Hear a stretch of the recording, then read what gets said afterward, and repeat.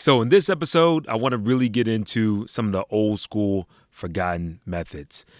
A lot of times, especially in small businesses, especially in the whole startup landscape, being able to tap into good business development and good salesmanship is a prerequisite before you launch any real strong marketing campaign.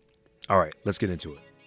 What's up, everyone? Welcome back to the Marathon Selling Podcast. I'm your host, Joe Lemon, and I want to get into a couple topics today. This will be a short episode where I just want to talk about some of the basics. Like, I think for a lot of my clients that operate in the medical private practice world, we look first towards advertising, and we think, okay, we got to launch a Facebook ad because that's what's in our face every day. And don't get me wrong, Facebook ads work. It takes the right creative, the right offer to get those to convert properly. But too many times I've discredited Facebook ads because I just didn't experiment enough. And I don't know how else to really do that until you just test. Like, you really get out there and you put up 3 or 4 different landing pages and you see which ones convert. You change the offer. You make minor tweaks, right? And you don't try to do it all at once, but that's a whole separate conversation. I want to talk to you guys today, not about advertising, but more so about getting back into the basics and some of the old school marketing moves that still matter today.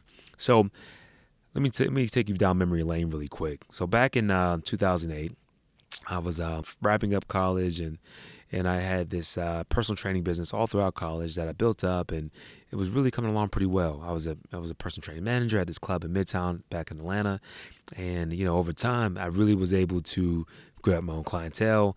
And I just did a classic move where I run out, launched my own company, had a couple clients that want to join me, took a couple of my colleagues with me, and we went out and we did boot camps throughout the city. We trained people inside apartment complexes.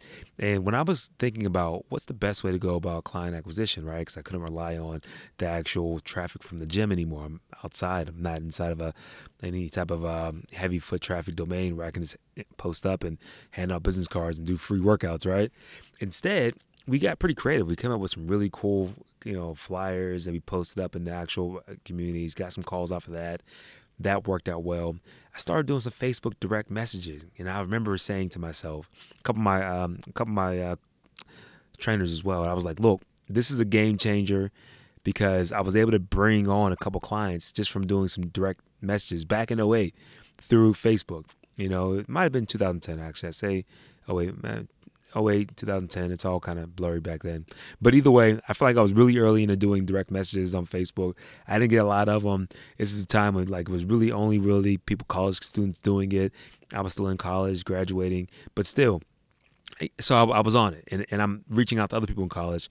Didn't really have the right ICP as far as ideal client, but either way, that's a whole different conversation. I took my lumps and learned along the way, and I was able to get some wins. I was able to get some actual clients from the Facebook DMs.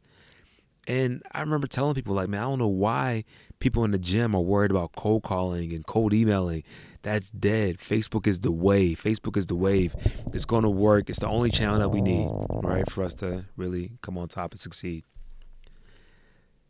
Yeah, so I was definitely wrong about that because today I currently work for a medical device company, a smaller company, German-based, and I would say literally about 60 to 70% of how we go about bringing on new clients, not talking about people that are getting referred to us, because that's where most of our traffic comes, still word of mouth.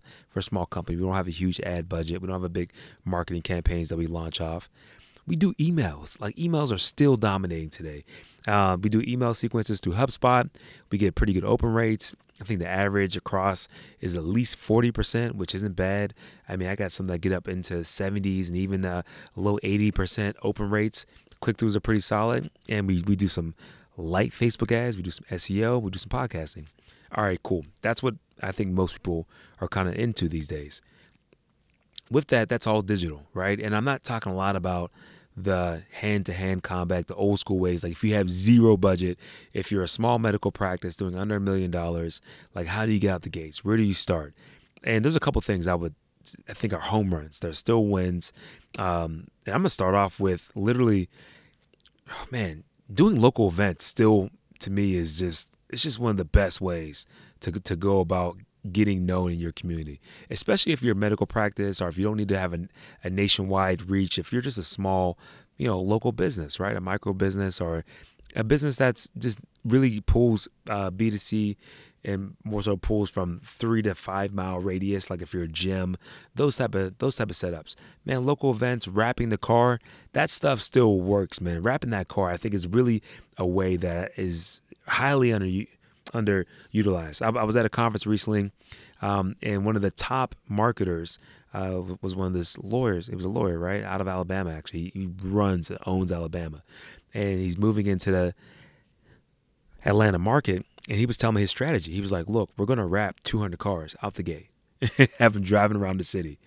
And it's true. It's a pure awareness play. There's not a strong way to convert on it, but man, you're top of mind. And like from a branding awareness play, I think it's a beautiful move.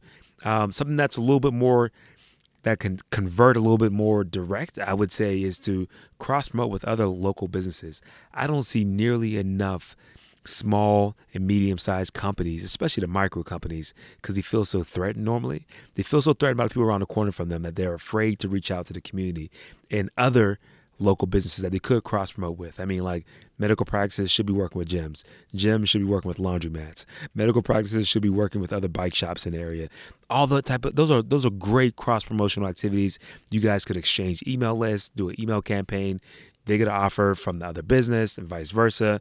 You can have lead boxes. You got flyers at the front, but I think it's mandatory. Whoever's representing the company, whether it's the owner at the front desk or whether it's the front desk person or the manager, whoever it is at the business, they need to experience the other person's business, right? So they should be working out at the gym. They should be going to the physical therapy group.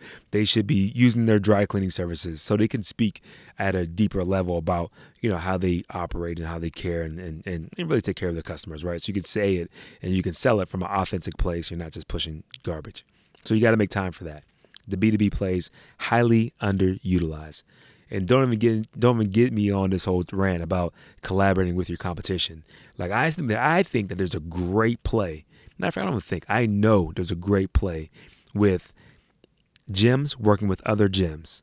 Like literally selling to private box studios that understand that, hey, they specialize in small group training from 3 to 8 people in a group, let's call it. They should be working with other yoga studios. They should be working with other Pilates studios. They should be working with other big box studios. Like people are ridiculous to think that it's just because you have a big box gym doesn't mean you don't have a personal trainer. Like it's crazy. And like just because you like one chiropractor because they have certain technology there doesn't mean you won't go to a physical therapist around the corner for a different group of corrective exercise movements. Man, there's so much low-hanging fruit if we understand our strengths and our weaknesses and understand our limitations and our boundaries and press into and double down on our strengths and own those.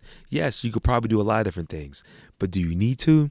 All right, I'm done on that rant. Let me get off of it. All right. Patient referrals, right? Like you can run these campaigns where you can like have a campaign where you can give back to somebody for bringing somebody in, giveaways, like all type of little local things that we could be doing inside of our actual businesses, whether it's these small businesses or even within the actual community where you give things away to people that are in the community in that 3 to 5 mile radius. And last but not least, I think that there's still a play with junk mail. Like people, I call it junk mail, but people get it. You have to run it for a period of time. The bulkier, the better. And over time, I think that they will convert, especially if you have a QR code or if you have a number that they call in on and you just give a really good offer. Just like running ads, like having the offer and the creative is the thing that's the big differentiator. That's how you're going to tell whether it's going to be worth its weight in gold or just, $500 wasted.